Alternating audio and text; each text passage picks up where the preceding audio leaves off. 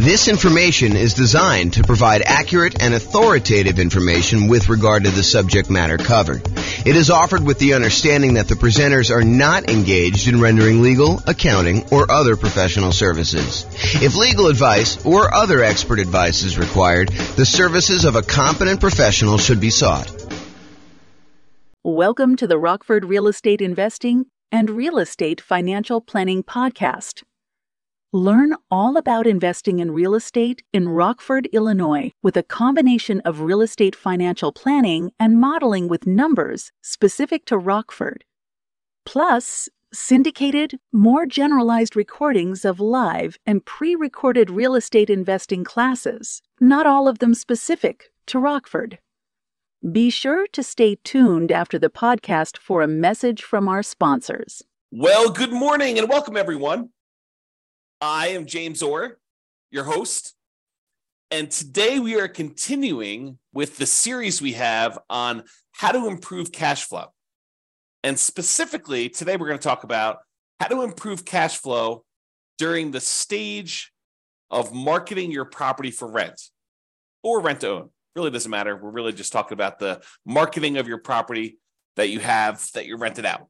So if you've kind of been to some of the previous classes on this topic, we've kind of broken out the how to improve cash flow into several stages.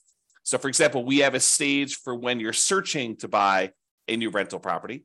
And we've covered that one already. We went over all the different strategies when you're searching to buy a property. Then we have a stage where you're financing the property. You found the property now, you're about to go put financing on it, and you're thinking about all the different ways that you might be able to improve cash flow on your rental property while you're financing it. And that's actually the largest group. It has the most number of different strategies for improving cash flow is the financing section.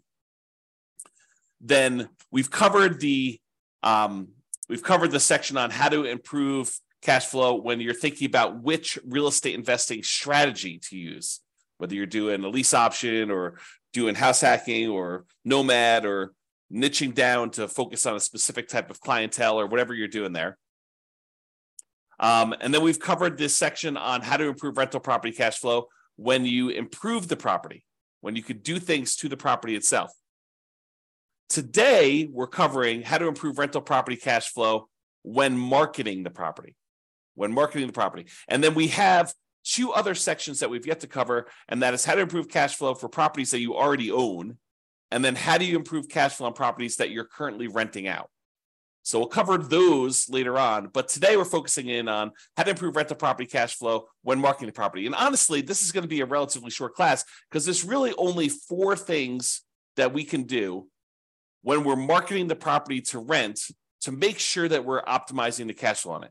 And those are, number 1, make sure that you've optimized the marketing itself, which we'll talk about here in a little bit. Make sure that you maximize the exposure you're getting on your property.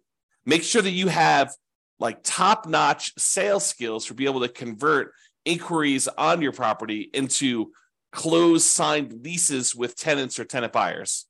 And then lastly, optimize the showings you have for when you're showing your tenants or potential tenant buyers the property itself. Okay, so let's start off. And it's really not that much to cover. I think a lot of these are going to be obvious, but I wanted to make sure we cover them so that we could be comprehensive because there's about 88 different strategies that we use in order to improve cash flow. Some of them are really obscure and a lot of people are not going to be thinking about them. And then some of them are really, really obvious in your face, but I want to tell you about them in case maybe they're not obvious to you.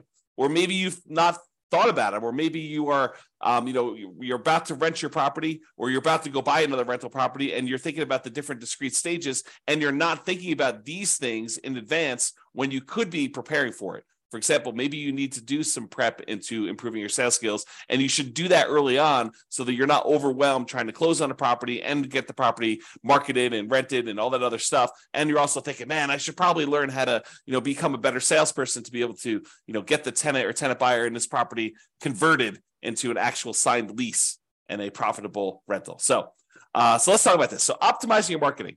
And this is really about things like, do you have professional grade photos? I've taught classes before where I show the photos that some people are using on their rentals versus someone who has professional photos. And I ask them, this is actually the same property, the same model. Like I know sometimes we have these new construction neighborhoods, and you'll have like someone go in there with their old camera, on their telephone, on their cell phone, that looks like they've got like Vaseline smeared on the lens, and it's really small and very dark, and they don't even open the blinds, and all that sort of stuff. Versus someone who goes and they spend a little bit of money up front to get professional grade photos done one time at the beginning of their property life, when they're kind of like got their rental property and it's in the best shape it's going to be, and they kind of like get those photos and they can reuse those photos, and we compare them for the same exact model of a new construction type of house. One person kind of goes on the cheap, the other one goes and does professional grade photos. And I have people in the class tell me, which one of these would you call on? Which one would you want to rent out? And it's really, really obvious. And sometimes there's not that obvious, but for someone who does a really good job and gets these professional grade photos and gets these things done, they use the right lenses, the fisheye lens to kind of make things look bigger, and kind of you could see the whole room versus you're standing in the corner with your phone all the way back and trying to get that done. That doesn't show nearly as well. So, optimizing your marketing includes things like getting professional grade photos done. Maybe you decide it's worthwhile to get a 3D tour done. I think that it's helpful in a lot of cases to do that. Or maybe you're going to do a video tour where you walk through the property with a video. And that way, when you're marketing the property, maybe when your prospective tenant calls, you say, look, I'm happy to email you over a video tour of the property, or maybe you include it in the marketing up front, and you can give them an opportunity to see it. Might improve your conversion ratio once you get them in the property, because they've actually gone through video-wise and seen the property and been able to do that. So really, optimizing the marketing materials you have for the property, whether that's photos or 3D tour or video or flyers or whatever you're going to do, or the signs you're using in order to do that. In fact, let me go just add those right now as I'm thinking about them. The flyers and signs, all the marketing materials that you might have could actually improve the marketing you're talking about. So whatever you could do to have professional grade marketing, I think is important. The next one on our list here is maximizing exposure.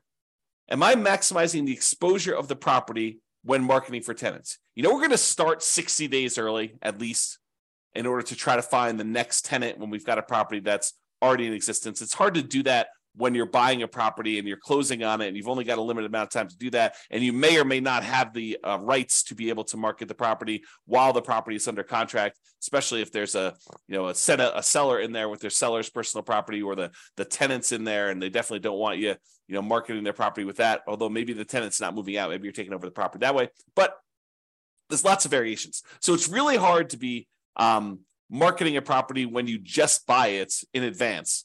So you're going to have a little bit of exposure. But most of the time, if you've got a tenant in there and your lease says that you have the right to start marketing the property early, we're going to be asking the tenant whether they're planning on renewing and telling them the renewal rate, somewhere about 90 days at least in advance of their lease expiring. And then we're going to tell them, hey, look, if you don't tell us by this date, then we're going to start marketing the property to find a replacement tenant. And so you're going to be starting marketing the property at least 60 days early. So you're going to start 60 days early to do that. So when you start 60 days early, a lot of times we start at like a premium rent to kind of test to see what we can get in the marketplace. Well, if you're going to do these things like start really, really early and you're going to start at this premium rent, you have to be maximizing the exposure that you're doing to market this property, which means advertising in all the places that tenants are looking in your marketplace. I'm not going to name specific ones because they may change over time. But I mean, I'll name some of the obvious ones, like places like the Zillow rental marketplace, places like Craigslist, putting yard signs in the yard, doing directional signs leading up to the property, all the like very traditional things that you should be doing. But there probably are other maybe local ones or local solutions that you should be considering. So you got to be talking to other real estate investors and finding out where they're marketing, or look at where other people are marketing. If maybe they're doing Facebook or something like that. Be in all the places where the tenants are looking. Maximize your exposure with your marketing. That is going to be a key to helping you get the rents that you're trying to get. So if we're starting 60 days early and we're starting at this slightly higher than what we might even think we might be able to get, like the top end of the rent range, because rents aren't exact, right? Rents are not like this property will automatically rent for $2,000 a month. No, there's a range. Maybe, at the wrong time of year, you're at $1,800 a month. If you're trying to rent this property, right between Thanksgiving and Christmas, in a lot of markets, that's not an ideal time to try to find a tenant. Not a lot of people want to be moving between Thanksgiving and Christmas, especially if there's inclement weather where you live, right? Or think about you're trying to do it between Christmas and New Year's. Your tenant moves out the week before Christmas, you get the property back. By the time you get everything ready to go, it's like the day after Christmas. You're like, okay, now I'm going to put the property up for rent. Probably not getting top of the market rent during that week. You're trying to fill your property right away. You might be waiting a little while if you've got a property that's priced pretty high, trying to do that. So sometimes rents are a little bit lower, depending on time of year and the property itself and everything. Sometimes the rents are a little bit higher. And if you start early enough, we could test toward the high end of that range, because rents are not exact. Rents are this rent range. Different properties, different times of year, different conditions going on. If it's really hard for the tenant, for your potential new tenants to get into the property, and the current tenant's a slob, and their property's kept a mess and really smelly, and it looks really rough, and you can't get good photos, or you don't have good photos, it's going to impact all these different things. Are going to impact your ability to get that top of the market rent. So you want to maximize your exposure and do all these other things right. Okay, so that's the other one. The next thing is sales skills. Have I mastered the sales skills required for phone selling my property to tenants and tenant buyers, and in-person salesmanship to maximize what I can get for rentals and minimize vacancy? This is a skill. Don't be fooled. It is a salesmanship skill. Salespeople have a slight advantage in this particular part of the investing, because you need to be good on the phone. You need to be able to ask the right questions, answer the questions, build rapport, build trust, demonstrate that you are going to be a good, responsive, reasonable landlord, landlady. So it's a sales skill type of thing. And if you don't have these sales skills, maybe you should hire this particular part out. Maybe you should hire a professional property manager who could do this, who has those skills. Or become a master at them yourself. Go study salesmanship. All the stuff that real estate agents use in order to improve their sales skills, those are the same types of materials you may want to study. Not because you're explicitly doing the exact same job, but it's similar type of kind of like skill, like the idea of going and building rapport and building trust with a potential buyer, or in this case, tenant, and what you're trying to kind of get them to feel comfortable buying and renting this property from you, depending on which one you're on. Okay.